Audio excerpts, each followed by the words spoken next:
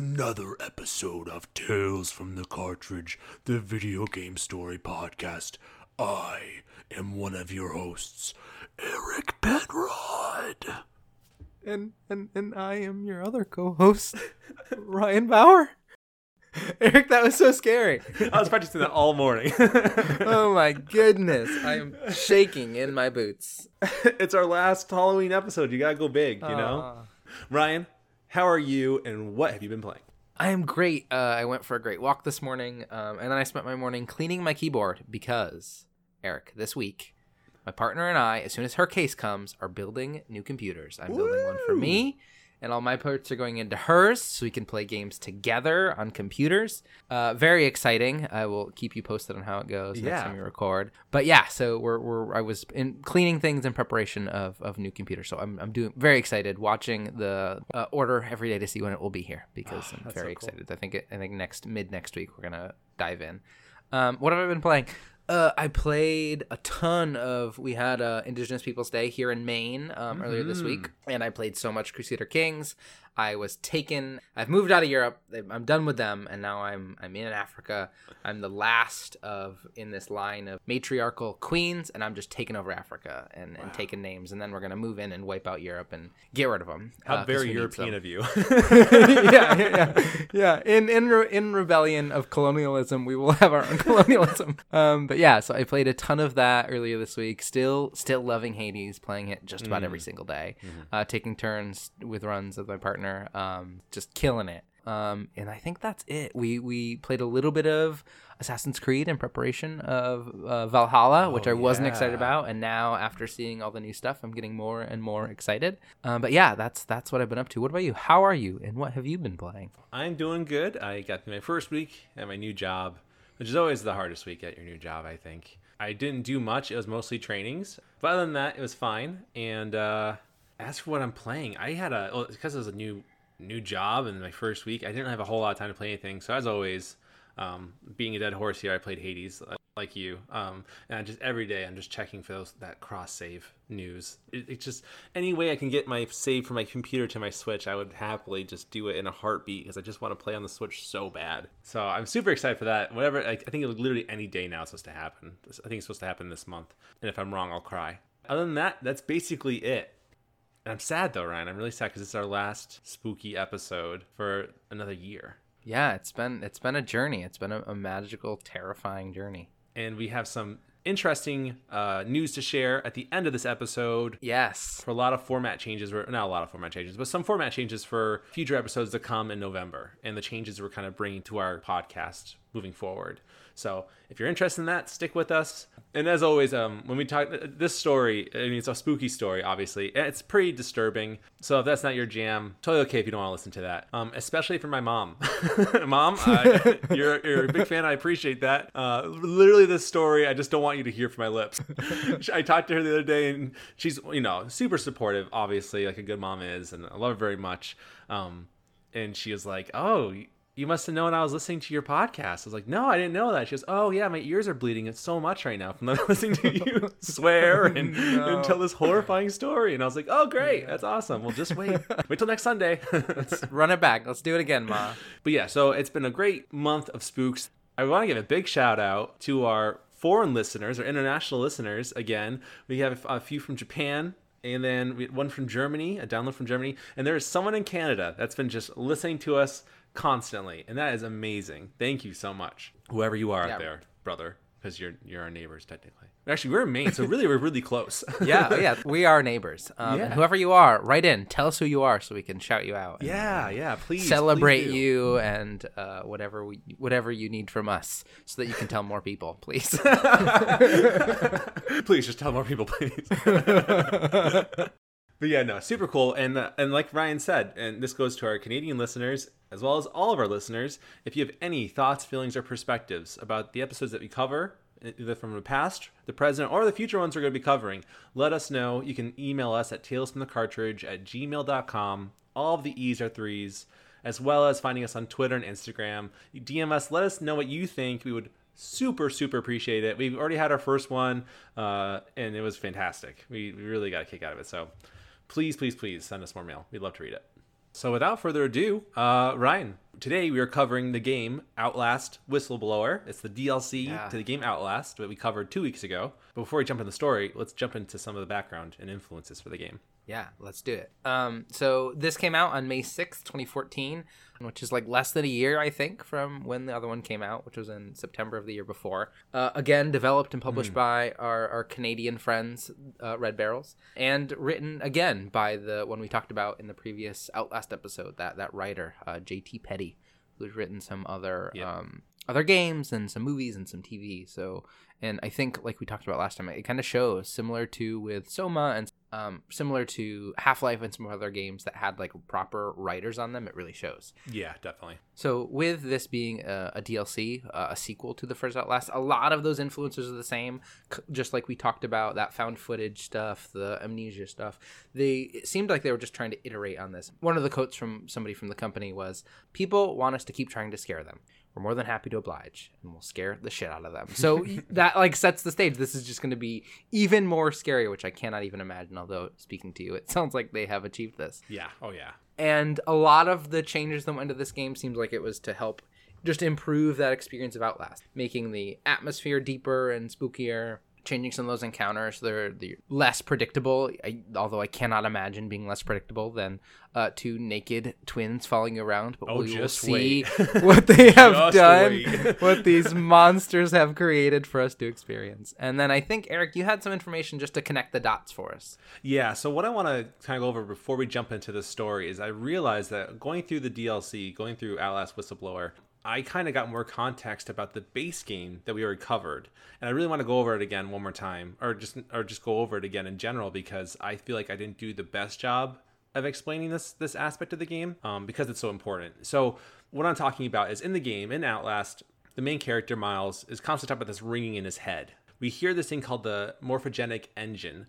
And I never really got a clear picture of what the heck that even was going through the game. And maybe that's my fault, honestly. There probably was a lot of information on it, and I just missed it throughout the walkthrough I was going through. But at the end, so spoilers, if you haven't listened to our Outlast episode, please go back and listen to that first. If you're interested, then come back here. That way you're not spoiled with anything. So here we go. When Miles finds Billy Hope at the end of the game, the one who is controlling the Wall Rider, he's in this like water tank thing. And he is in a lucid state dream, and that allows him to control the Wall Rider. And what he's connected to is the morphogenic engine. And when you're in this room with him, it's this giant black ball. It's just this humongous black ball. And that is what the morphogenic engine is. And that's why everyone can hear it, because it's so large. And that ringing that it brings out, the patients who go through this treatment with the morphogenic engine can hear it constantly. It gets stuck in their heads. And that's what Miles has been hearing. It gets stuck in his head too. So the whole point of these experiments, they're trying to find that one patient that can enter into a lucid state dream, and that will allow them to control the nanotechnology that is the Wall Rider. But they keep failing because none of their patients are able to get to that state, except for Billy Hope. He's the first. Does that kind of make sense, Ryan?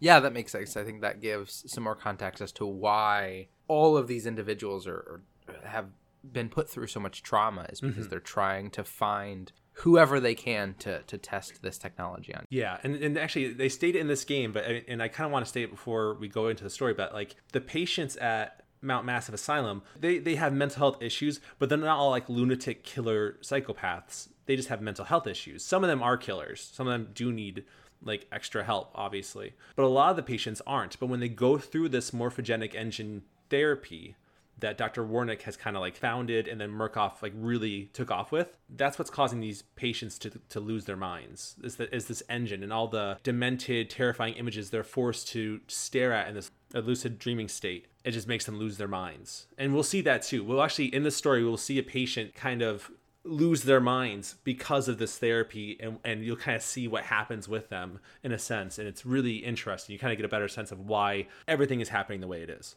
But yeah, this story is really cool. It is basically a prequel, but also takes place in the middle of the main story of the game with Miles. Though I will say you never meet Miles. But it's very cool because it sets up why Miles is there to begin with.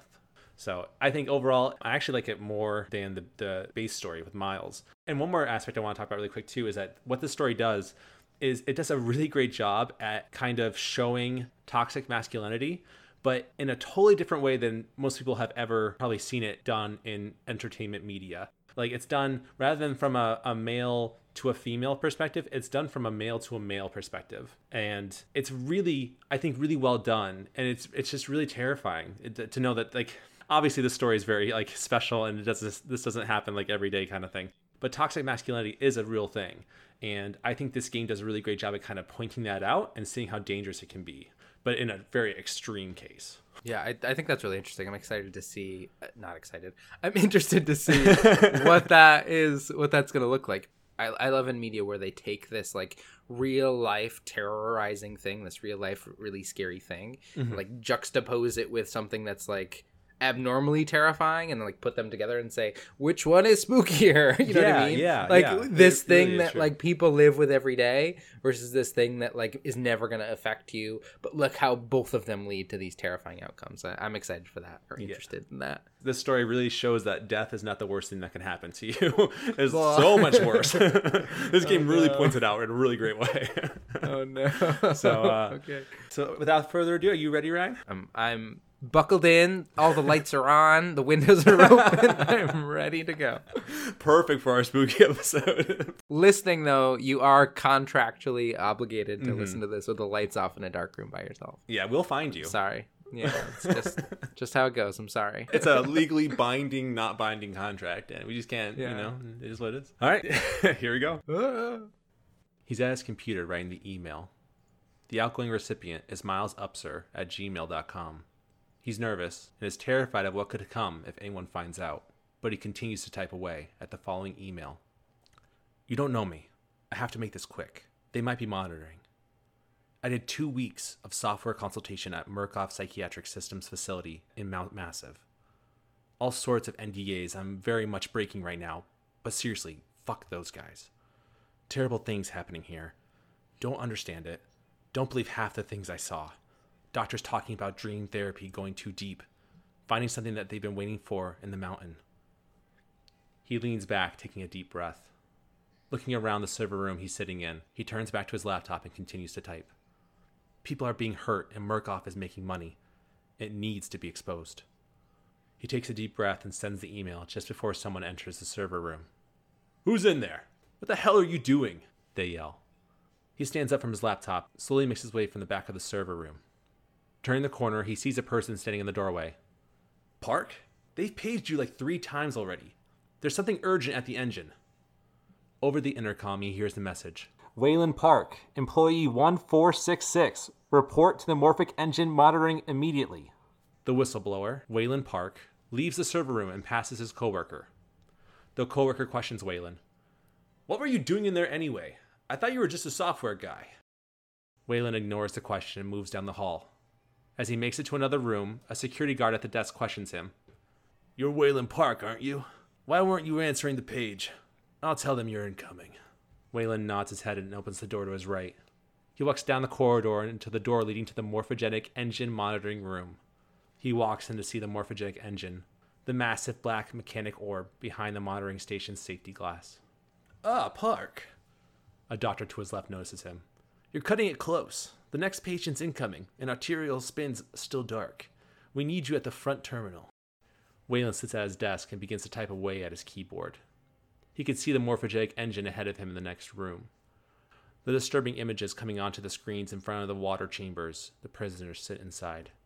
He types and types, his coworkers commenting on his dedication to the Murkoff Corporation. Wayland can hear them bringing in another patient. They're screaming for help, but no one offers it. Wayland watches behind his desk in horror. The patient struggles and is able to break free. He runs to the glass, separating him and the monitoring station Wayland sits inside. Staring at Wayland, the patient screams, Help me! Don't let them do this! Please! Don't let them! You! I know you can stop this! You have to help me! You have to! The patient is grabbed by security and dragged back as Wayland steps away in horror. The security agent next to Wayland warns him to calm down, but a Murkoff employee dressed in a blue hazmat suit calms them both and asks Wayland to sit down. Wayland complies, though he does not want to. The patient is forced into the morphogenic engine, and Wayland prepares. An image of the patient comes onto Wayland's screen. The words Walrider displayed at the corner of the monitor, recording the patient, Eddie Gluskin. He can see Eddie struggling in the water tube, multiple hoses going in his mouth and nose.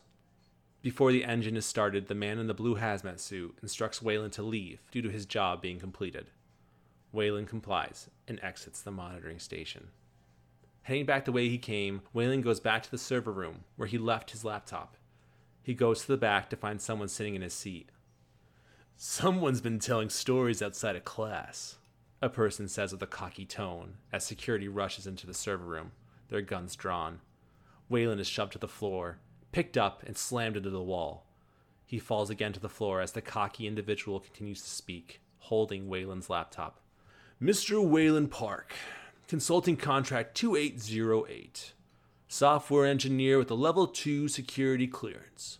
Graduated cum laude from Berkeley, but still somehow not smart enough to realize that the last thing a fly ought to do in a spider's web is wiggle." The cocky individual is dressed nicely and hair slicked back, his face lit up by the screen shining on him. Waylon breathes heavy as he listens in terror. The cocky individual drops Waylon's laptop on the floor, breaking it.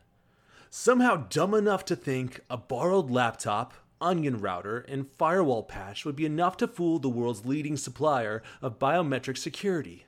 Stupid, Mr. Park. More than stupid, in fact. That was crazy. I'm afraid we're going to have you committed. Mr. Park, would you willingly submit to forced confinement? Did you hear that, agent?" He said, "Yes, Mr. Blair," the security agent next to him says with a smile on his face. "Great. Oh, and did I just hear Mr. Waylon Park volunteer for the Morphogenic Engine program?" Blair questions the agent again. "That's what I heard, Mr. Blair," the security agent answers. "That was brave indeed, Waylon. The Murkoff Corporation and the onward march of science both appreciate your bravery and sacrifice. Maybe you can administer Mr. Park here with a light anesthetic," Blair says with joy in his voice. "Gladly," the security guard says, clenching his fist and punching Waylon in the face. Waylon's head hits the ground only to see Blair's foot kick him in his face before blacking out. Ryan, what are you thinking so far? We just started, but a lot's kind of going on. So what are you thinking? It's really terrifying. I mean, the idea that these individuals with so much power are able to just kind of throw you around is really scary. And we can tell Waylon, I think they've done a really good job of setting up Waylon as somebody who does not want to do this. He's trying to fight against it any way he can, but leaving your laptop open in a server room, not the smartest. But I think they're setting him up to be somebody who isn't into this and already making him feel very different than Miles, right? Somebody who willingly went into this place and he didn't want to deal with the horror. But Waylon, at least the idea of Waylon I have in my mind is a much more kind of conscious and maybe moral, I don't know if that's the right word, individual who seems to have, he knows this is wrong. He's trying to do something to stop it. But him getting caught, I think, like you said up in the beginning, like death, there are things worse than death. And I would already agree. I would already say that being forcefully committed against your will to a place where you have a very clear idea what's happening, you know exactly what's going to happen to you, is just terrifying. Yeah. And actually, I think you make very good points about Waylon. He's very different than Miles. And we talked about this in our Outlast episode, how Miles is very, cynical. He's kind of dark in his thought process. He, welcomes death on a lot of the people that hurt him. And I think it's easy to sympathize with that. But with Waylon, it's very different. And we'll see that throughout the story, too. But he's much more of a person who does not want the credit of taking Murkoff down. He just wants to do it because it's the right thing to do. And in Waylon's background, we don't ever get to really talk about this in the story. It's never really mentioned. But he's, stuck in this facility. He can't go home. And he has a family. So he knows what he's doing is dangerous. And it's risky. So now he's really paying the consequences, though he tried to do his best to hide it with a borrowed laptop and an onion router and a firewall patch, but it still wasn't enough because this corporation is just so powerful and good at keeping secrets that there was no way they're ever going to not find out. But the email does get out, and this is the email that is sent to Miles. So Waylon is the one who is able to send this information to Miles, and then Miles comes to Mount Massive.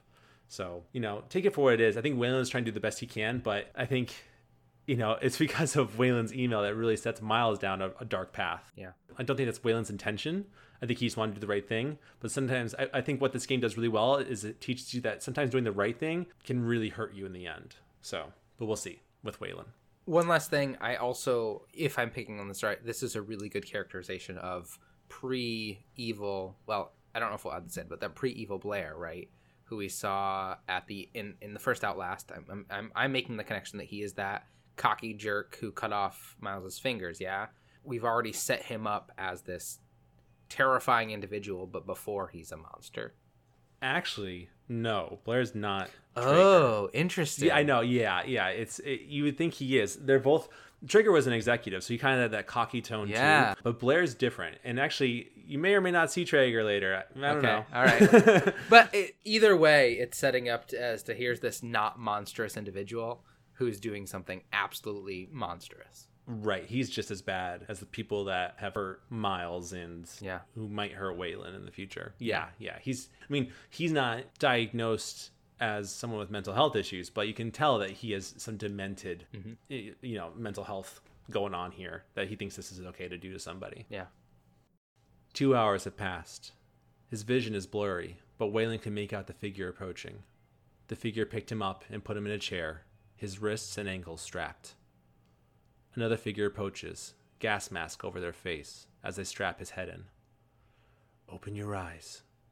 You don't have to wake up, but open your eyes, the figure says, completely covered in a blue medical hazmat suit. Behind the figure are 9 TV monitors, all showing static. The figure slaps him across the face. What's the matter? Somebody hit you. Here, let me help, the figure says as he uses his tongue to lick the area hit. Andrew, you getting these alerts? The gas mask figure says to the other. Kinda busy here, Andrew says back. It sounds like real trouble at the engine. They said Hope made a lateral ascension, the gas mask figure says. The 9 TVs behind Andrew start displaying images of ink blots.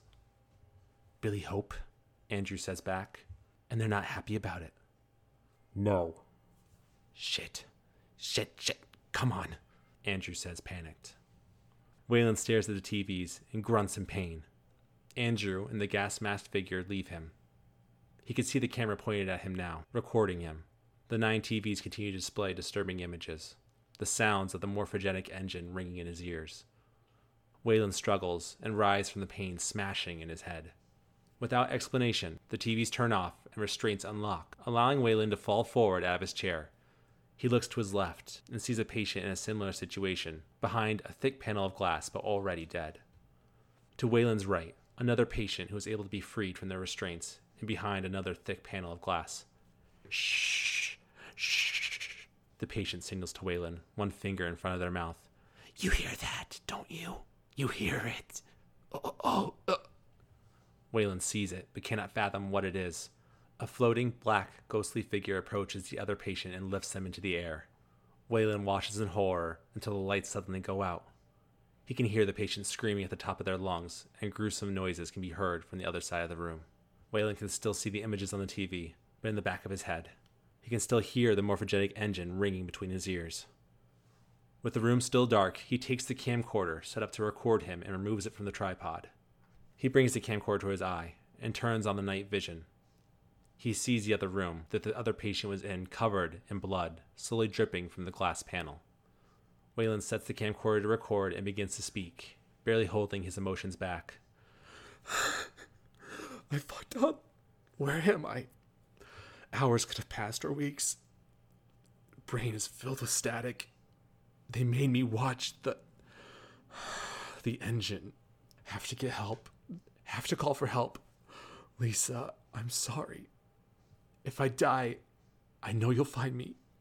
I know you won't rest until you find my body. I hope you find this camera with my corpse. I hope the evidence on it does what I couldn't. Exposes the truth. Lisa, baby, I'm so sorry. I fucked up. I thought I was doing the right thing, but I fucked up so bad. Waylon goes to the door, but it doesn't open. He looks around for any way to get out, but there's none. As he looks, the door leading into the cells Waylon and the now dead patient reside in opens, and in walks a person. It's dark, so Waylon can't see what they look like. The person sees Waylon and says, You think we're safe in there? Wallflower. Pretty flower. Fucking I'll open you up. I'll open you up and show you. Make you purr. You wait right there. Waylon's heart continues to race as he watches the person walk by his cell and to the computers on the opposite side of the room. A few keystrokes and Waylon's door unlocks. Without wasting a second, Waylon runs from his cell and out through the door the stranger entered through. He runs down the main hall of the cells to see patients revolting against security agents, killing them in gruesome ways. The black ghostly figure appears and approaches Waylon. He runs past the ghost and down the hall before rushing through the closest door. He finds an open vent and travels inside. Waylon can hear security agents in the room below him trying to figure out how to escape. One suggests using the shortwave radio in the prison of the asylum to call for help.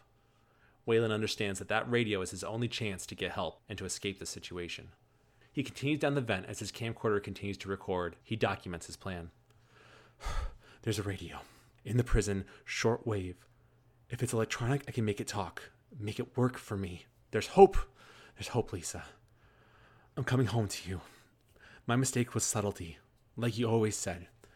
I thought leaking information to a few journalists was the safer way. I didn't want the spotlight, the attention. Murkoff is dangerous. I know that. I thought I had to be subtle for your sake, Lisa, and for the boys. But I should have exposed what Murkoff was doing to the world. I should have shouted to anyone and everyone. I can't die.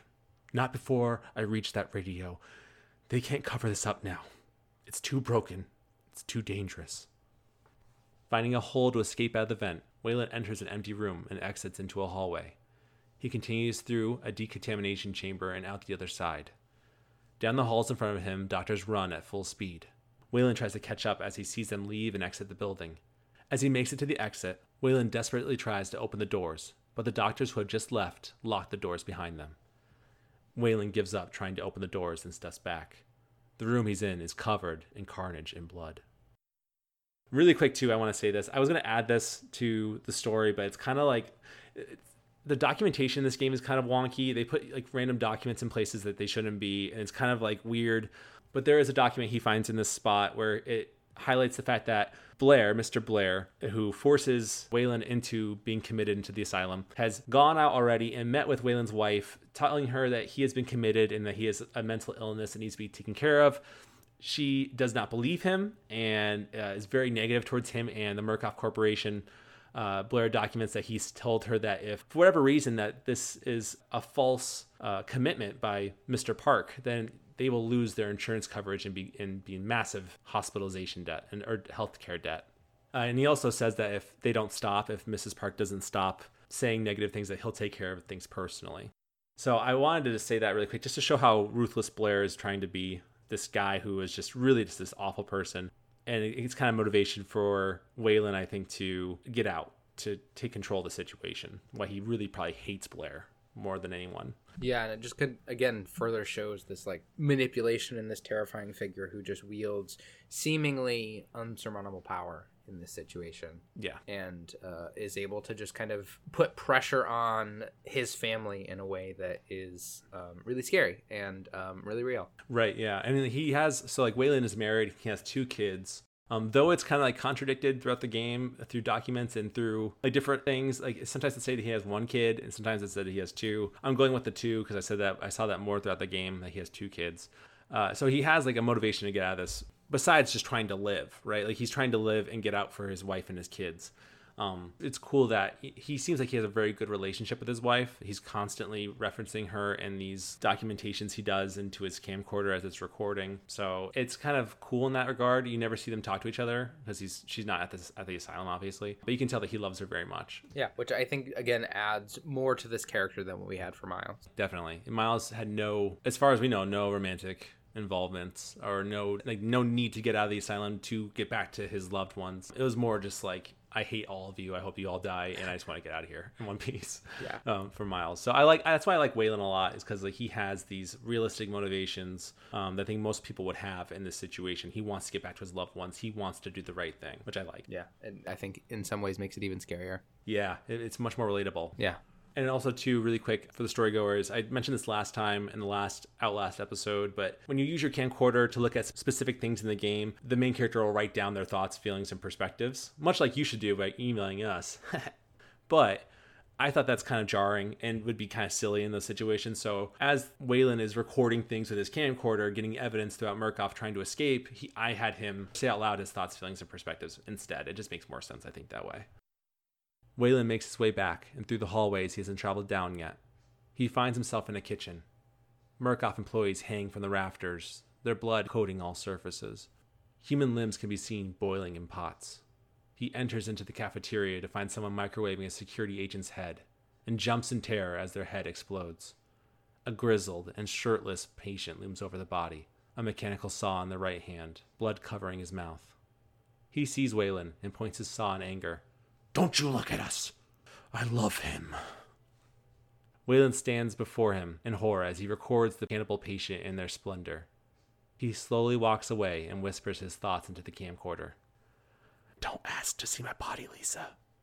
When I die, when you finish the lawsuits that let you pry this footage from Murkoff's army of lawyers and corporate hitmen, don't make them show my body. Just bury it or burn it.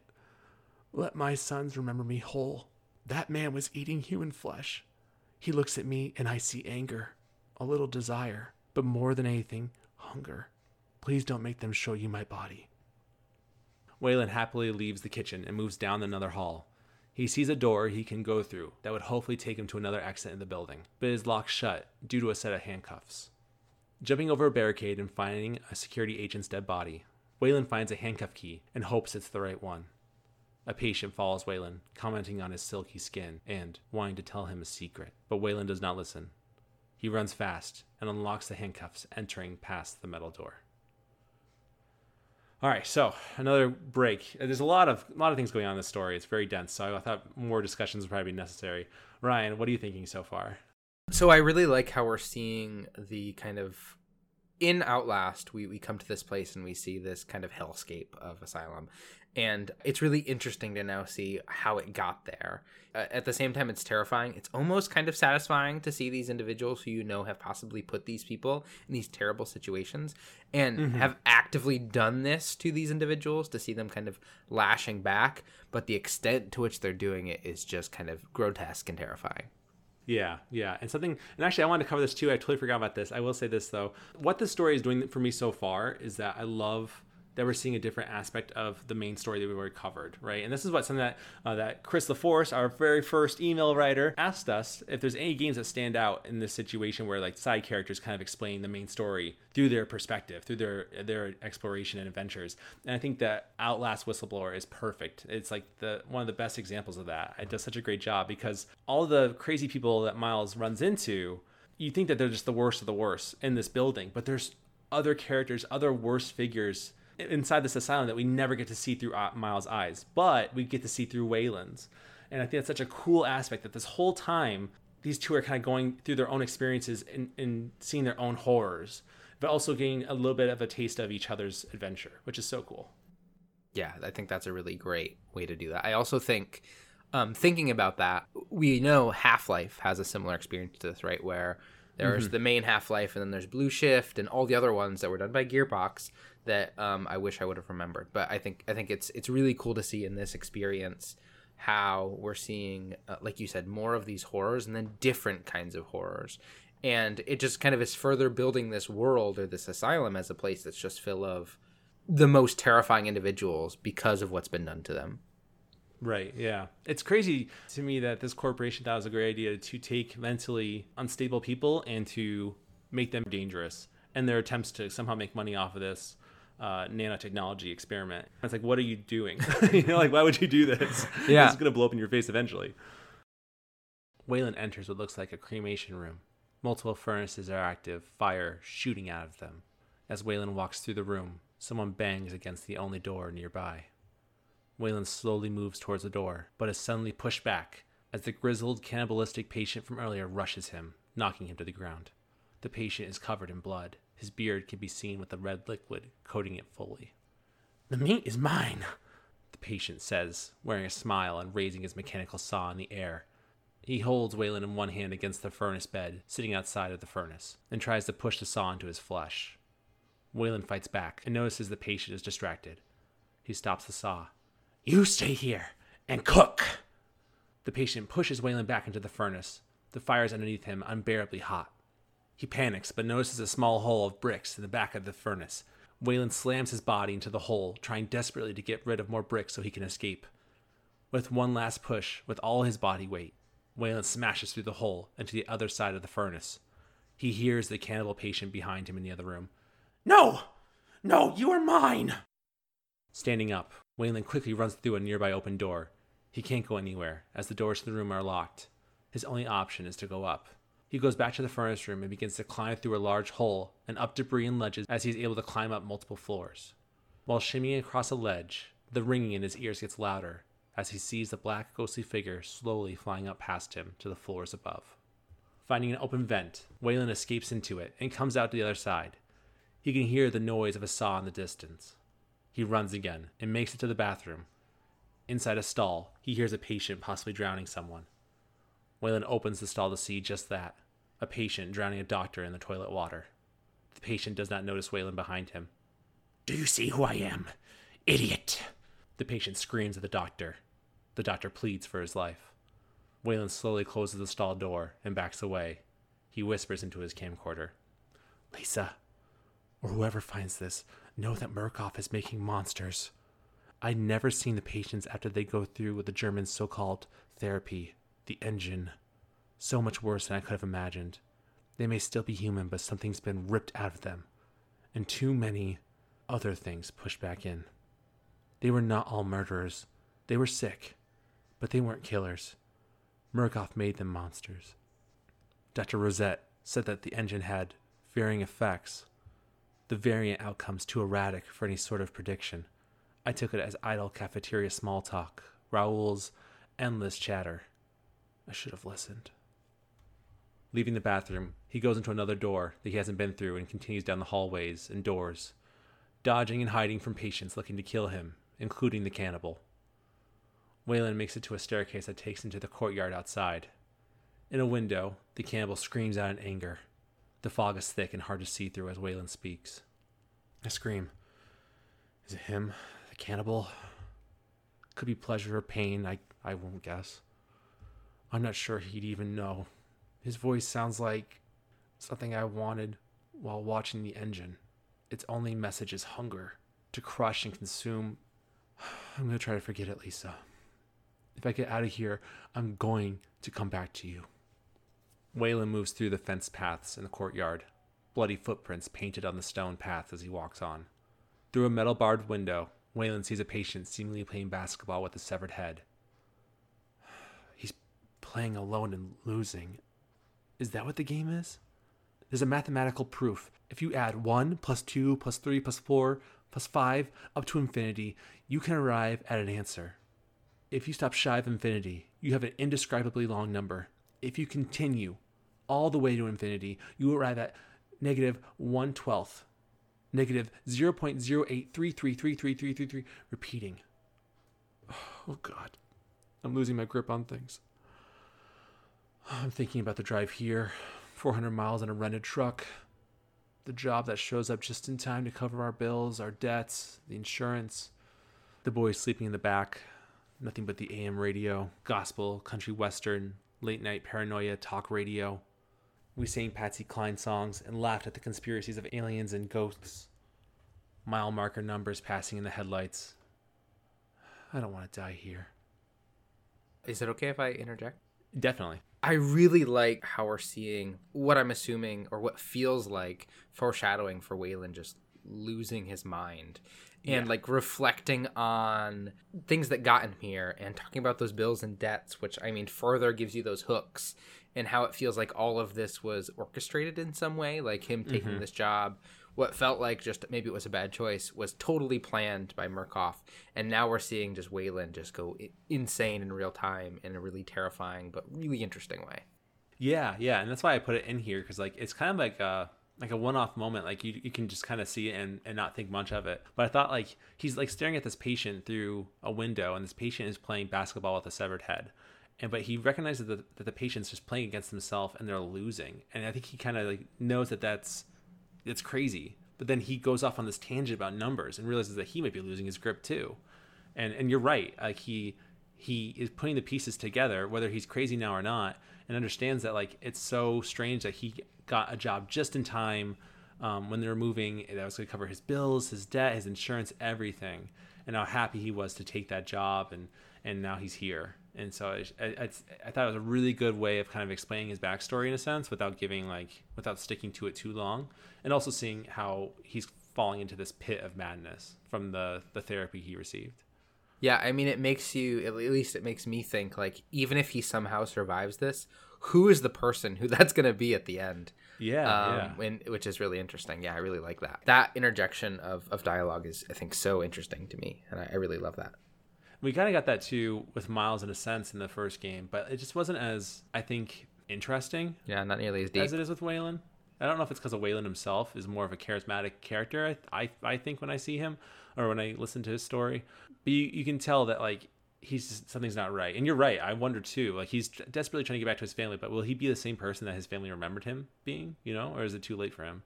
Yeah, and I think with Miles, they kind of just wanted to make, like, this empty case of a character. And I think we talked about that a little bit in Outlast in that episode, where Waylon feels like this fully formed individual who has like experiences outside of this and has drives outside of this. And we get an idea of his mind, which makes it even more meaningful to watch him go through this, I think, which they did a great job with that. And again, we're kind of, I question as we're going through the story as like, when you do the right thing, you should feel good about it. But for Waylon, I'm thinking that he might have some regrets. As much as he wanted to do the right thing, now he's in this experience. He's losing his mind. It wasn't the best choice for him and for his family. It's hard to know. Yeah. Waylon stops watching the patient and continues to follow the open paths, hoping that they will lead him to the shortwave radio in the prison. The fog is still thick and hard to see.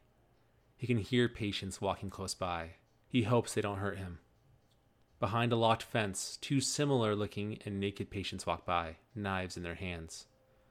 "He looks nervous," says the first one. "I would like to kill him," says the second. The two leave Waylon alone as he finds a staircase leading to the prison he needs and makes his way up. A patient stands by the railing at the top of the stairs, his back to Waylon. He begins to speak. "Don't trust them. They'll tell you it's science, but it's not. They were waiting for us in this place.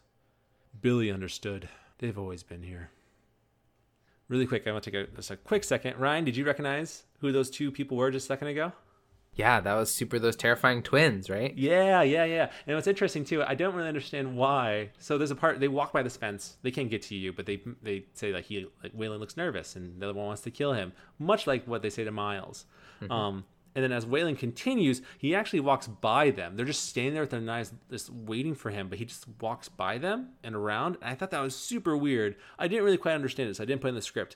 But I thought it was so cool that they brought them back and kind of sprinkled them into Waylon's story and how it connects with Miles. And I think this is like where they're trying to find Miles and they're trying to kill him.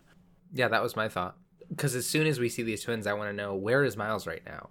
Where is he in all of this? And what is the state of this place now compared to where we started with Waylon? I think that's really interesting.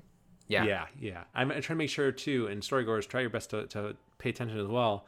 I try to do my best to leave the hints that Miles may have been in this spot, or this is the part of the story where Miles is at. Like, there's subtle clues that Red Barrel did a really good job at leaving to just kind of show you where in the main story you are compared to Miles as Waylon. Going into the prison building, Waylon sees more of the same brutality and bloodshed as before. Dead Murkoff employees and patients litter the ground, left to decay in the hallways. Waylon makes it to a security control room and finds the shortwave radio to his delight. He turns it on and turns the knob. A voice comes over the static. "Leadville 911. What's your emergency?" Before he can say anything, a hand from behind him grabs the radio as an elbow gets smashed into his face. The man who sent Waylon to this hell on earth, Jeremy Blair, holds the radio in his hand. He smashes the radio with the security baton before hitting Waylon across the face when he tries to run. Blair brings the baton to Waylon's neck, choking him. "Waylon Park, you just couldn't keep your mouth shut. You couldn't just play along. But you're done talking now." Waylon begins to feel himself slipping away when suddenly a large crash can be heard in the distance. Blair looks back and stops choking Waylon. Do me a favor and die here, Park. Blair runs away before a massive patient enters into the security room. Their body is covered in blood and face is completely mangled. No lips or nose on their face. Waylon hides and waits, hoping the hulking patient will leave. As he quietly makes it to the door, the massive patient hears Waylon and gives chase. Waylon runs fast, jumping over debris and shimmying through a barricade to safety. An automated message comes over the intercoms of the prison building, instructing employees to exit the building through the administration block. Waylon feels joy now because he has a plan. Get to the administration block and get out. So, Ryan, stop again really quick. Do you recognize anything else? Was that our friend? Our spooky, smooth-talking friend? Yes, that is our... Oh, so that was Jeremy Blair, the one who put... Yep, him in there. And then our massive patient that chases Waylon for a little bit is Chris Walker, the patient who's constantly terrorizing Miles. And you don't really see Chris Walker a whole lot in this game, but it was kind of cool. He smashes through this door, and you can hear he has like kind of chains coming off of his body, so you can hear the jingling coming off his body as he moves, and you can recognize it really fast. Like, oh my god, it's Chris Walker! Oh no! And so it was kind of cool how Waylon has to run from him, but it's I think it's just kind of like a subtle like Easter egg. Not really subtle actually. You should know that if you played the first game. It's just like a fun little Easter egg thing to throw in there, I think. Yeah, here's all these other terrifying individuals. Here's some more. Here's all the ones, the old ones. Here, the gang is getting back together, and here they all are. The most terrifying gang ever. Yeah. I also think it's really interesting that they did a really good job of making it believable, and that his first goal he isn't able to achieve, but he right away gets a new one. Although I've heard in the past, somewhere before, that employees act to exit through the administration, and it doesn't go well. Yeah, I think the team did a really good job making sure that the stories made sense with what's going on. So for Miles' story, whatever went on at that time was going to go on at the same time for Waylon, if that was meant, if he's in the same area or whatnot. Like it all works and flows together really well. There's no like inconsistencies with the setting in terms of the story and what's going on at certain times. Exiting a metal door, Waylon finds a priestly-looking figure in the halls. The priest is painting the words "down the drain" in blood on the wall next to a large hole. He speaks to Waylon. Another poor soul. Do not be afraid. You're doing his work, whether you know it or not. Waylon says nothing and decides to jump down into the large hole next to the priest. He whispers into his camcorder.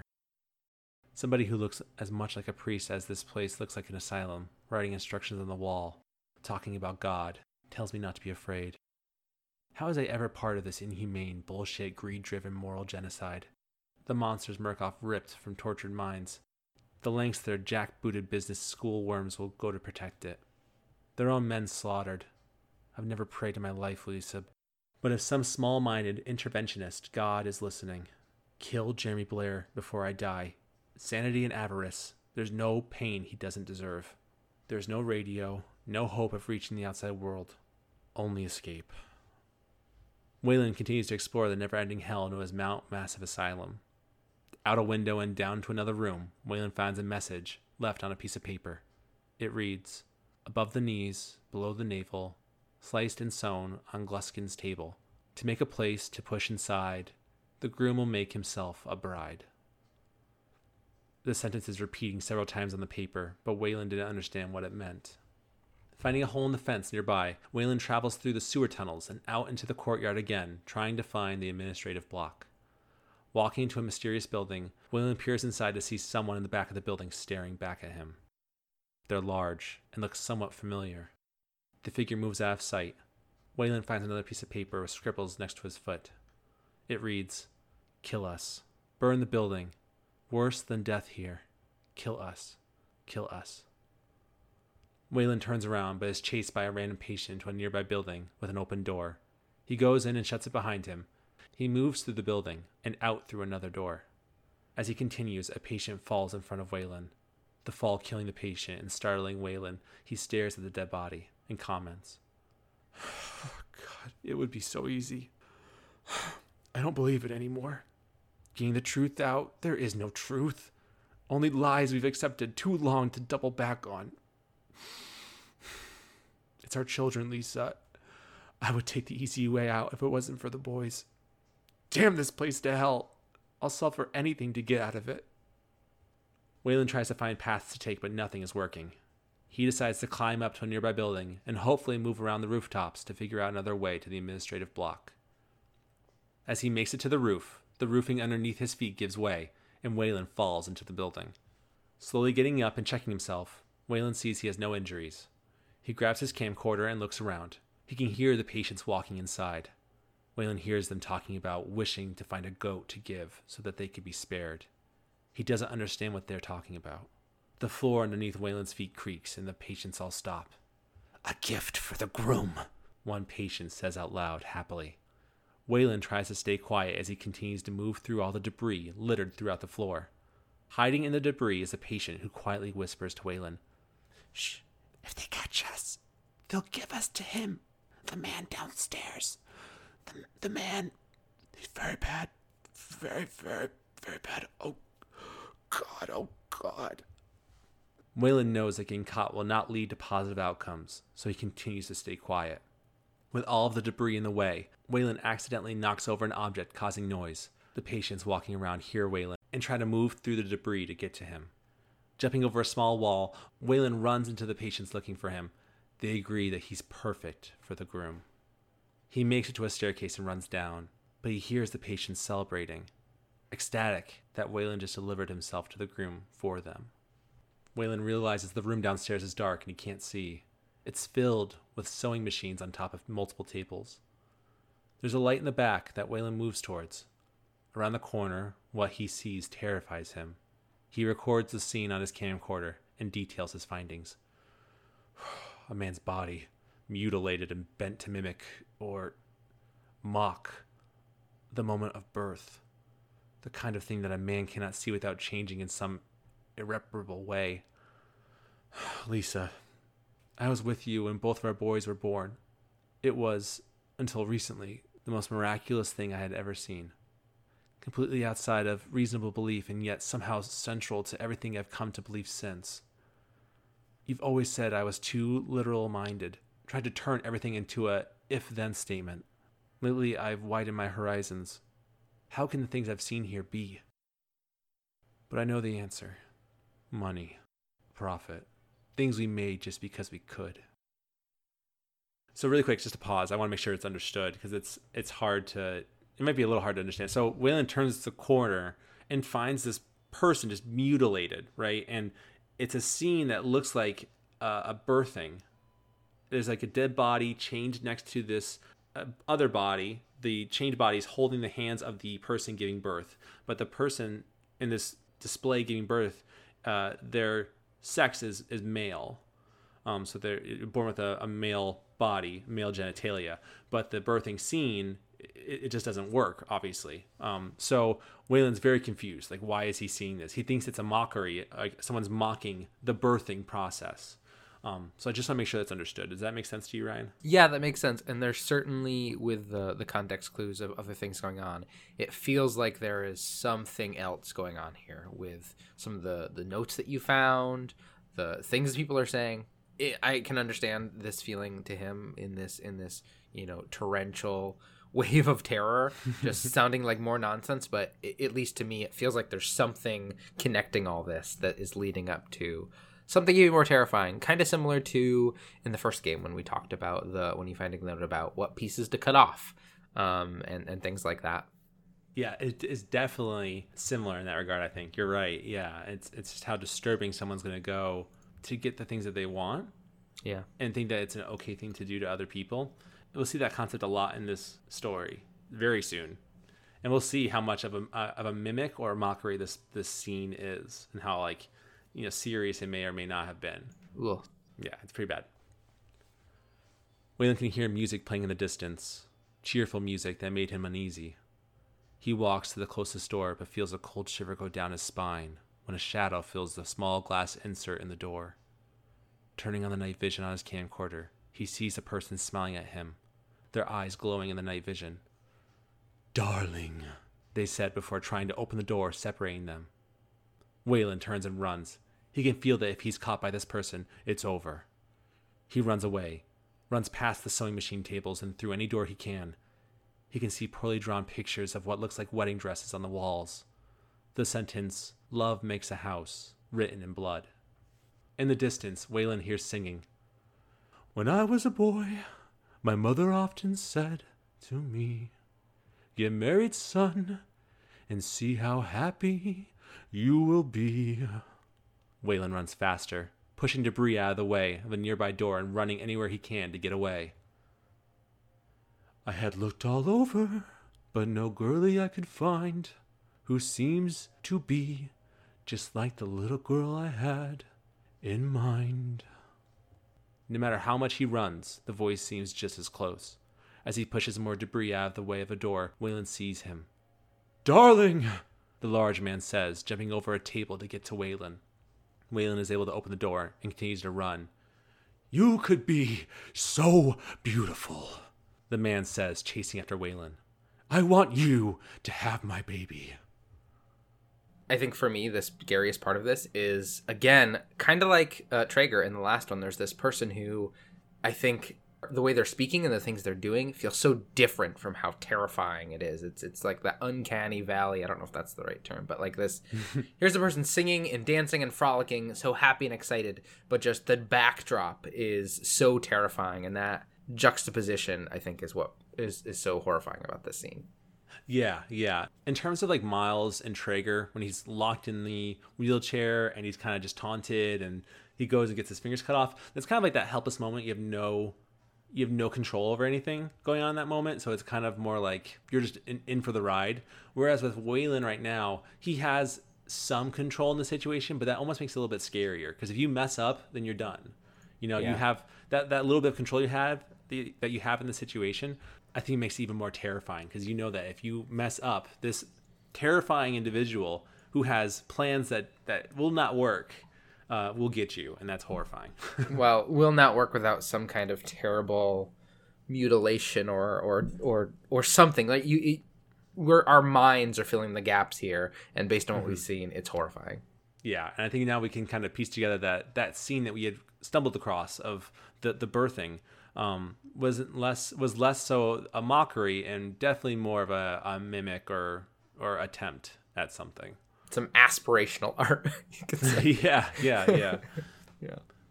Waylon sees an empty elevator shaft with a ladder bolted to the wall. He jumps and grabs the ladder, but slowly the ladder begins to break, sending Waylon down to the elevator below. He screams in pain and looks at his leg, a piece of metal lodged in it, and he painfully removes it. He screams in agony. Oh God, are you okay?" the man questions, worried for Waylon. "Tell me you're okay. I hate to think of you suffering without me. Why would you do something like that to yourself?" Waylon stands on his good leg and looks at the elevator shaft at the man. "You'd rather die than be with me?" he questions to Waylon. "Then die." The man closes the elevator gate and leaves. The elevator under Waylon begins to move slowly up, allowing him to get to the nearest floor. Waylon limps, trying to find an exit on the floor, but he hears him. "What of you?" "Oh, then we continue." Waylon realizes he's not free yet. The psychopath thinks Waylon is playing with him. He knows there's no reasoning with this person. He just needs to escape. Waylon limps fast, trying to get away. "Even these idiots and lunatics see it. There's something special about you. On the surface." Waylon makes it to a door, but it won't open. He can't go back the way he came. He notices a locker next to the door and gets inside. He hopes the man won't find him. Close I can... the smell of my lover's arbor. Darling, you can't hide from me. The man locks the locker, trapping Waylon inside. You made yourself a gift for me, a delicacy to be unwrapped and unwrapped again and savored. The man's face comes into view through the broken locker ventilation slots. His eyes are bloodshot and face covered in cuts and boils. It's a familiar face.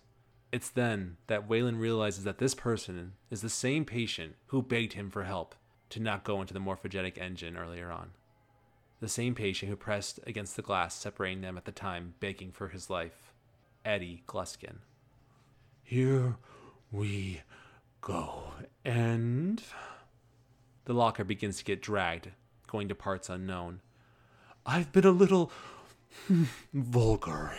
I know, and I want to say I'm sorry, Eddie says.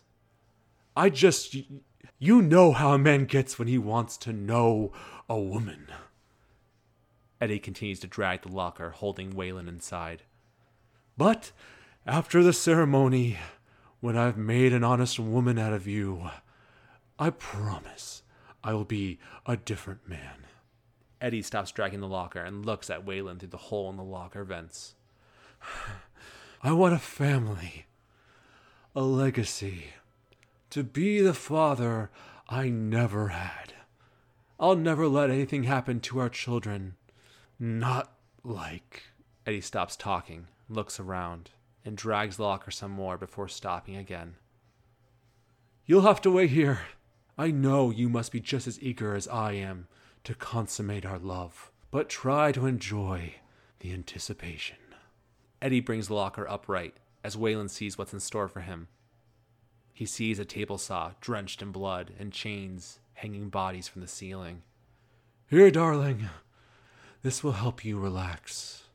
Eddie sprays something into Waylon's face, causing him to pass out. Let's stop right there for a second. So, how terrified are you? I'm terrified reading this.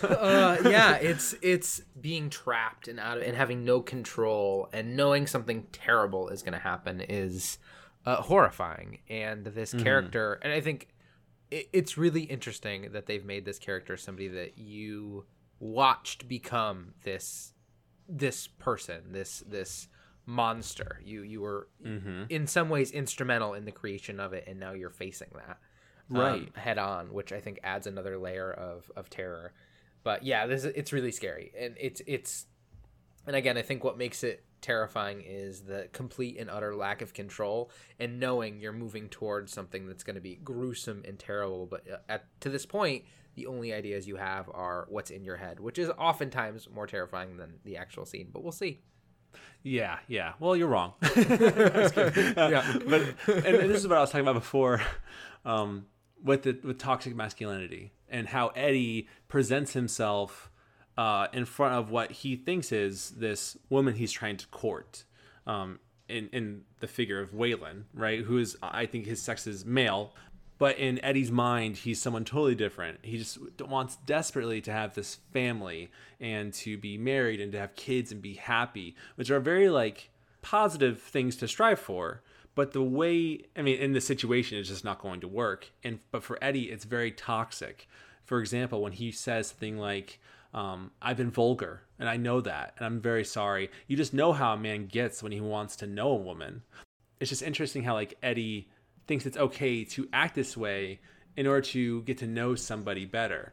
And I think that the team at Red Barrel did a really good job at kind of showcasing the side of toxic masculinity. But for Eddie, all of this is okay because in his mind, his intentions are pure. So he apologizes. He says he's going to be better. But again, that's what toxic masculinity is in a lot of cases. Promises that will never be kept. And we're about to see how far Eddie will go to get what he wants, even though it's going to cause pain and suffering for those involved. Yeah, and I think toxic masculinity can manifest itself in a lot of ways. But what is so well done, I think, about this scene is that everything is Eddie's saying is the right thing, right? It's not the right thing. It's something that some people may believe to be the right thing to say in this situation, right?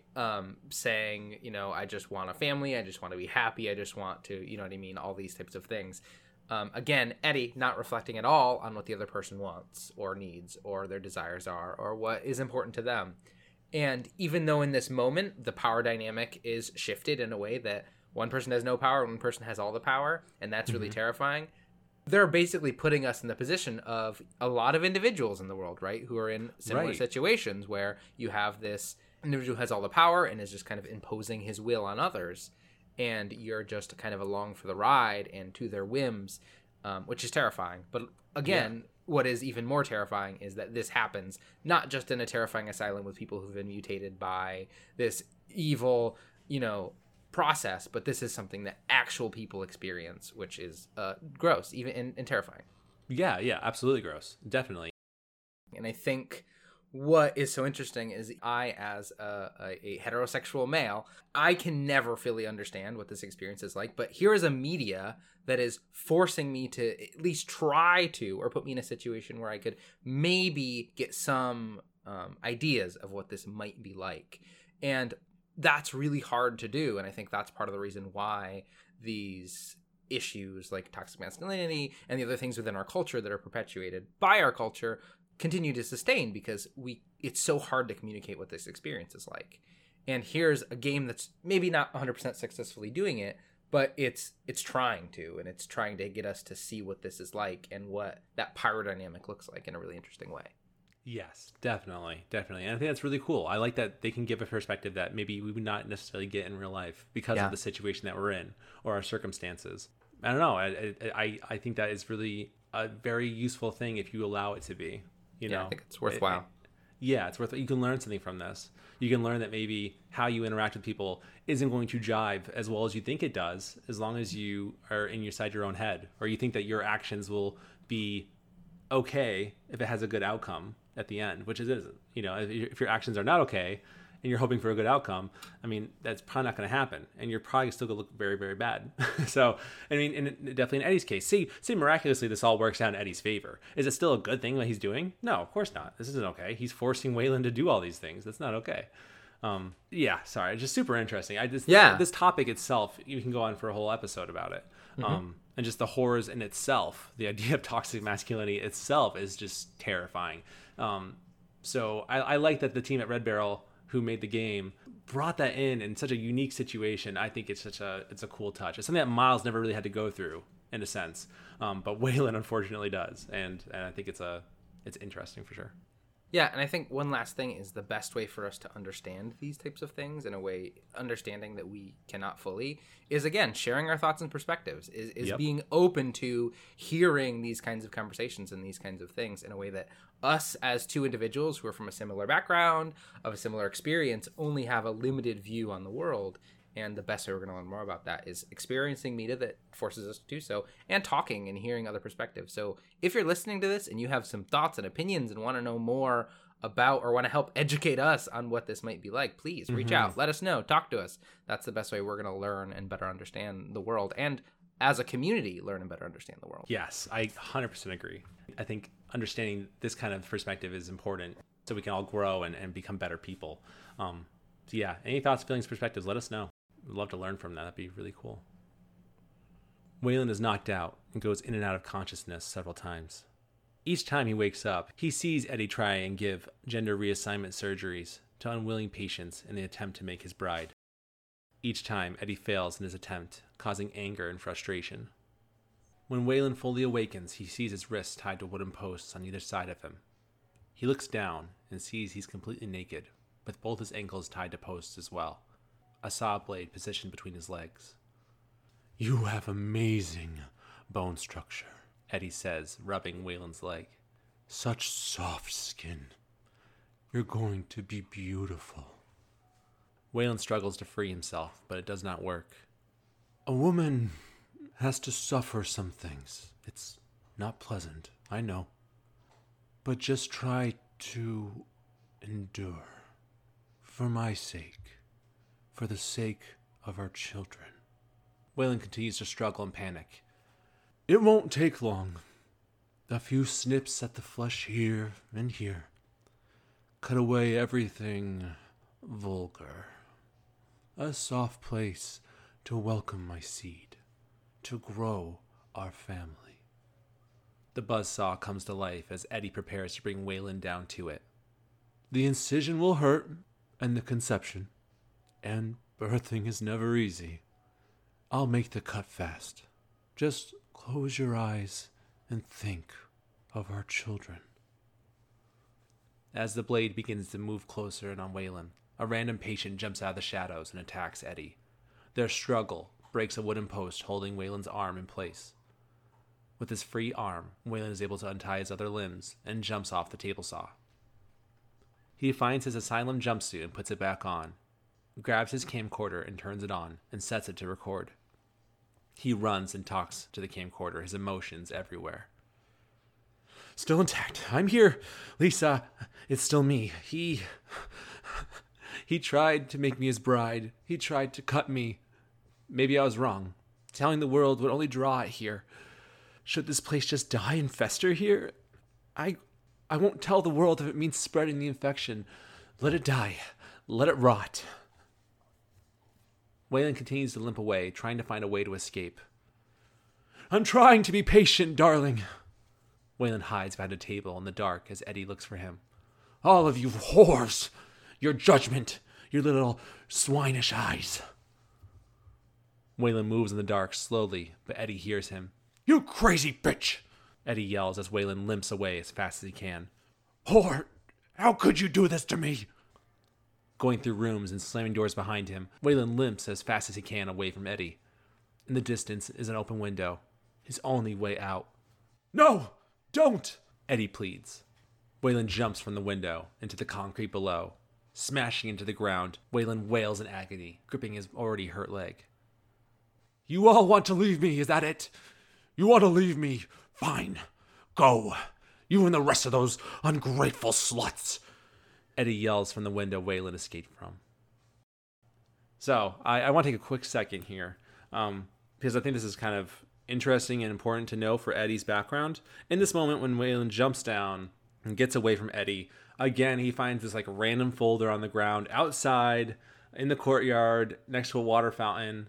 And I just thought it made no sense to just like randomly find this thing, but other than the fact that it's a game and that's what happens. So I thought taking a second just to go over what you find in this document is important because it's a document about Eddie. So when Waylon looks at it, it says that Eddie has a history of sexual trauma from his father and his uncle, like severe sexual trauma, and that it led Eddie to become very mentally unhealthy, growing up to the point where he was killing women because they didn't love him. Like he was being rejected, and so he's killing these women. And that's why he was institutionalized at Mount Massive Asylum. And he's very good at being manipulative, telling people what he thinks they want to hear. So when he's going through this, when he's going through the Walrider Project, the morphogenetic engine therapy, he's telling them that, yes, I'm entering these lucid state dreams. I can do this. I feel it in the back of my mind. Whereas the scientists see the results and they're like, no, there's no way that you're achieving this thing. You're lying to us. We know you're lying to us. So again, just super interesting that Eddie, he's very manipulative. And one last thing I always forget, or not always forget, I forgot this really quick, is that when he's questioned about his life, he's questioned about his background, he says that he had a very, quote, Leave It to Beaver childhood. It was the perfect childhood, right? But then when these scientists show they show him these pictures, and it's of his sexual abuse that his father and his uncle took of him, he just completely rejects it. Like his mind is totally blocked out this experience. Though I think in his subconscious, he obviously knows what's going on. It's affected him negatively, significantly. So that I think that kind of paints this picture as to why Eddie is so bent on becoming a father and being a loving husband and just wanting to be one happy family, because he never had that. In that moment, early on in the story where he's dragging Waylon down in the locker, he says, I want to be the father I never had. I'll never let what happened to me happen to our kids, or something along that line. We don't know what he means. That's what he means, that he will not be sexually abusing anyone the way he was by his father. So just thought it was really interesting to just point that out. Yeah, I think it's interesting. It's kind of exploring here is one way in which trauma can lead to this crazy experience. And obviously it leads to Eddie being, even before this, maybe an individual who needs a little bit of help. Yeah. What I thought was really interesting about this last encounter is you see that now that we know that he's incredibly manipulative, you see when he doesn't get the things he wants, that veil of manipulation falls. Mm-hmm. And he just instantly starts calling Waylon this, a slut, a terrible person. How could you do this to me? Why would you want to leave me? Which again echoes what you a lot of times could see in these types of relationships, mm-hmm. where as soon as the thing you want isn't achievable, that person is no longer valuable. And that toxic masculinity is tied to the fact that you don't see women or other individuals as humans, right? They're just things to further your desires. And this is just, again, further representing that in an interesting way. And it's interesting. It's always them, right? And he's like, why would you do this to me? Like, me of all people, why would you ever do this to me? And obviously it's because, like, this situation is really messed up. But two, in a normal relationship, obviously that something's not working here, and so it's very easy for people in that situation to take it personally and to say, like, you're the problem, not me, like, and when I say personally, I mean, like, they're perfect and the other person isn't. Yeah. And they take that as like, what's wrong? Like, this is great. What's wrong with you? What, this is your fault. You have a problem here. So yeah, just more interesting background on Eddie, but just didn't fit in the script very well. So I wanted to kind of discuss it and make sure that it was kind of understood why, in some ways, Eddie's doing what he's doing. And in the fact too, I think it would weigh less on Waylon's shoulders. The fact that maybe he could have stopped Eddie from going into the morphogenic engine and really screwing his head up, but it sounds like Eddie already had a lot on his plate already, so maybe it's not totally Waylon's fault this is all happening. It sounds like Eddie was pretty, in the thick of it already before this all happened.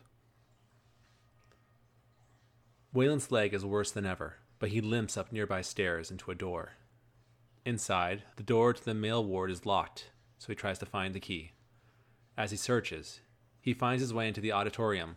He looks up at countless bodies hanging from the ceiling. Waylon records what he sees. Bodies hanging like wet laundry, like skinned rabbits. Men mutilated, hunted, and murdered. The shortest distance between any 2 points separates violence and ruined lust. Whatever story he's telling himself, he's not making women to bear his children. He's making women to kill them. Lisa, I want you to burn this place and any evidence that ever existed to the ground. Destroy the Murkoff Corporation. Bury it in shame. Take away its money. Wipe it from history. This man thinks he's in love. He thinks that therapy made him better. Everything reeks of death and fear. Piss and coppery blood. Meat decomposing to game. Waylon moves to the open double doors to the other side of the auditorium, searching for the male ward key. In the distance, he can hear Eddie singing again. Waylon grits his teeth and limps faster. He turns a corner to find a makeshift wedding ceremony. Rows of empty chairs fill the room. Someone in a wedding dress up in the front. Waylon moves to the bride and sees a dead body holding the male ward key. He grabs it and turns to see Eddie coming down the aisle. Filthy sluts! You don't deserve my children. Waylon runs to a nearby side door and limps away. Running back to the auditorium, he's able to escape through an open vent. He gets out of the vent and runs to the male ward door. Waylon unlocks the door, but is grabbed from behind by Eddie, who punches him in the face. One more! I try, and you all betray me. Eddie continues to punch Waylon in the face, and then pushes him into the auditorium. You can hang, like the rest. Eddie ties a rope around Waylon's neck and lifts him up. Waylon chokes, his throat being crushed as he hangs in the air. Heavier than you look. If this is you on the honeymoon, I'd hate to imagine our anniversary, Eddie comments. Waylon struggles to get free as Eddie struggles to hang him. Waylon can see wood beginning to crumble above him, and the roof breaks as he falls to the ground. Hold still, Eddie demands. God damn it! Darling, you need to behave. No. Eddie pulls the rope around Waylon's neck harder, but he struggles to keep him up. Waylon thrashes back and forth, trying to stay alive. Several ropes from the pulley system holding the dead patients on the roof of the auditorium begin to break. The ropes catch Eddie, who's lifted up by them. As Waylon sees what's about to happen, Eddie grabs his hand and says, You could have been beautiful. Waylon's rope breaks, causing him to fall to the ground, while Eddie is lifted up and impaled by a metal rod. Waylon stands up and grabs his camcorder, aiming it at the now dead Eddie Gluskins. He's dead. The amateur surgeon, father-to-be husband. His guts shredded and pulled from his belly. I'm trying not to laugh. Oh God, Lisa. I swear to you I'm trying. Waylon slowly limps back to the entrance of the male ward and enters. He follows the hall to see a window. Out the window, Waylon sees a chapel consumed in flames. A chapel on fire in the distance. I didn't even know we had a church. Where's God when you need him?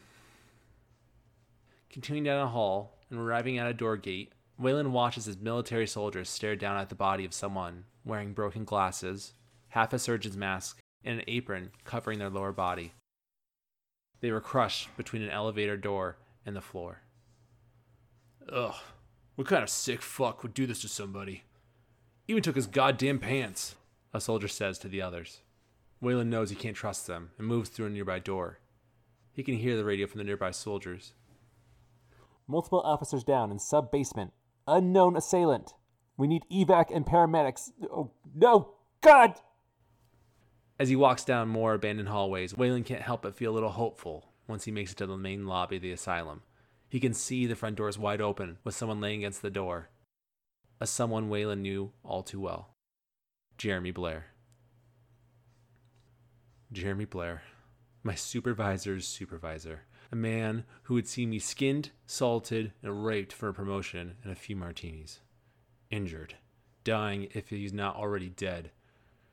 I'm trying to feel sorry for him. I really am. But there's no way in hell he's stopping me from getting out of this godforsaken place. I'm coming home, Lisa. Mr. Park. A shallow voice calls out. Jeremy Blair laid injured against the door. How the fuck are you still alive? Let's make a deal. You help me, I'll help you. Help me up, please. Waylon tries to go around Blair before Blair stands up and grabs him. From Blair's other hand is a knife that he plunges into Waylon's stomach. Fucking die already! Waylon backs away while Blair moves closer. No one can know. No one. He grabs Waylon, about to plunge the knife into him again, before he's lifted into the air by a familiar, black, ghostly shadow. Blair screams. Ah, what the oh, God. Oh, Christ in heaven. I had to get out. The ghostly figure takes Blair by both arms and rips his body in two. Waylon quickly stands up and runs out the door. He doesn't look back. Passing abandoned military vehicles, he runs to the gate to find a red Jeep unoccupied. He gets inside and finds the keys in the ignition. He starts the car and looks up. In the distance, at the entrance of the asylum, he can see something. Someone. He takes his camcorder and zooms in. A person, consumed in black shadows, approaches. Waylon puts the Jeep into drive as the black fog gets worse. He turns the Jeep around and speeds away, slamming through the closed asylum gates. An unknown amount of time has passed since Waylon escaped Mount Massive Asylum. He hears a voice warn him one last time. You press that button, there's no going back, Mr. Park. There's enough hard evidence in that video file to make a world of shit for our friends at Murkoff. You got out of Mount Massive alive, and we've done everything in our power to cover your tracks. But our enemies are twitchy and malicious corporate paranoiacs with resources you're too moral to imagine. You won't be the only target. Anyone you care about, your wife, your child, there'll be nothing to Murkoff but ways to hurt you. I need you to understand the bridge you are crossing here. You will do irrevocable damage to the company. You might even get close to something like justice. But once you click upload, your life is over. Everyone you love is fucked. But it's the right thing to do. Is hurting Murkoff worth that much to you? Waylon stares at the screen. The website ViraLeaks displayed with his video evidence ready to upload. He stops for a second, his finger hovering in the air, and then presses enter. Document received, displayed on the screen. Waylon closes the laptop. The end. So, ironically, Waylon is the one that gets all the evidence out into the world. Yeah. And while Miles, we don't really know what happens with Miles, kind of. But before we jump down too much stuff, Ryan, overall, what did you think of the story of Outlast Whistleblower? I really liked it. It certainly felt like almost like another take at Outlast, with a character who's more kind of deep and interesting and has more connections to the world, with more tension in this space because you have more idea of what's going on. I really liked it. It's as engaging as Outlast, but I think with some better story elements thrown in there. The characters are more interesting and engaging. We see the horror of everything that's going on without that paranormal piece, and I don't think it takes away from it. I think because at this point we know what the Wall Rider is, so we don't have to. That doesn't have to dangle above us the whole time. We know what it is. We know how it exists, and now the only thing we have to deal with is like the real terrifying creatures in front of us, which I really liked. I think it's really good, and this ending feels like both a really sad and tragic ending and both a really good ending, and I'm really curious to see who Waylon is after this experience, because we see at the end, after he killed Eddie, that almost like a small shift where he knows he should be upset, but he's almost like, I can't help but laugh, right? Yeah. At this monster of a being dying, but there's a snippet of insanity that's in there. But it doesn't matter. He still is able to do what he was going to do, no matter what the consequences were, which is really interesting. And I'm curious as to what happened to his family and if he found them and what that means for them and how long after this happens. And it also makes me curious if there's anything that happens here that ties to Outlast 2, which I know we talked about that we don't think it does, but I'm really curious. Yeah, I would love if it did. And as far as I know, so I did a little bit of snooping. There are comic books that kind of dive into the endings, like further endings in the epilogues for these characters, kind of. But I don't think the series is fully out yet. I think there's like a issue 6 that's still coming. But as far as I know, what happens is Miles makes it home back to his apartment somehow. But his neighbors comment that he looks very different. He seems kind of cold. And I believe I can't remember if it's a dog or a cat, but their animal that typically does very well with Miles is freaked out by Miles, hates Miles, doesn't want to get anywhere near him. And then in some dialogue between some Murkoff employees, some higher ups, they comment that Miles has been neutralized, but no one really knows if he's dead or not. So that's kind of all we know about Miles. As for Waylon, he apparently took Miles's red Jeep and somehow, I'm not sure how, but made it to Billy Hope's old home, where he abandoned the Jeep and then somehow made it back to his home where his wife and kids are. They burned the house down and then fled. No one knows where they are right now, but Murkoff has a picture of Waylon and his family in their possession, and they're actively looking for him. And I guess they tried to discredit the video that he uploaded, but it's just not taking. Like, people know that this is a real thing that's happened, and Murkoff is really screwed for it. So that's as far as we know. And as far as I know, I've never seen Outlast 2. I've never played Outlast 2, but I know that there's hints of like Murkoff Corporation having been involved in what craziness happens in the story, but I don't know anything else besides that. So it'll be interesting to see when we cover it. Yeah, I really like the combination of these two stories. I think that was a really great choice because they together, I think, tell this really great full arc of a story that both experience the same terror, but from really different angles and from really different ways that give us a really cool full picture of everything that was going on there. Yeah. I really hope they go back to this somehow and give us more information about Miles and Waylon. And I guess too, also I read, I don't know if this is confirmed or not, this is just like on the wiki, I think, that Red Barrel did tweet or do something on social media saying that Miles is dead. But then they deleted that tweet. So I don't know if that's true or not. I would love to see, I just feel like there's so much more there that we can get out of, in terms of like, we go through this whole story where somebody, we don't know their ending. Like we don't deserve to know their ending necessarily, but it just feels kind of, like a gyp in a sense. Like you don't know what happened to them at the end because you assume they're going to be hunted forever. So like there's going to be more happening to these people in this circumstance. But apparently also on Wikipedia for the Outlast page, it states that Red Barrel has a smaller project related to Outlast 1 that would be released before Outlast 3. But then they also announced their new game, Outlast Trials, which takes place during the Cold War, apparently. So I don't know if that has anything to do with Outlast, the first game, or not. But regardless, I really hope we get more information on these characters. I would like that too. What are your overall thoughts with the whole story now that you've completed both this and Whistleblower? I know you mentioned that Whistleblower, I think, is your preferred experience, but what's your overall feelings of this game and then both games together? Yeah, I think I've lost my mind a little bit covering them. They're really scary games. And they're really done well. Like they're just really unsettling because I think Red Barrel went above and beyond, like on delivering you a really horrific experience in two separate packages.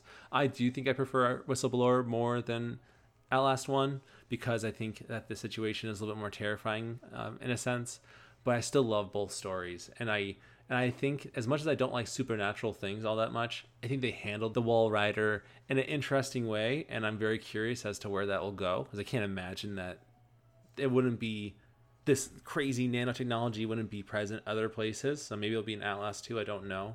But yeah, overall, I really like these stories. I think they're fantastic horror game stories.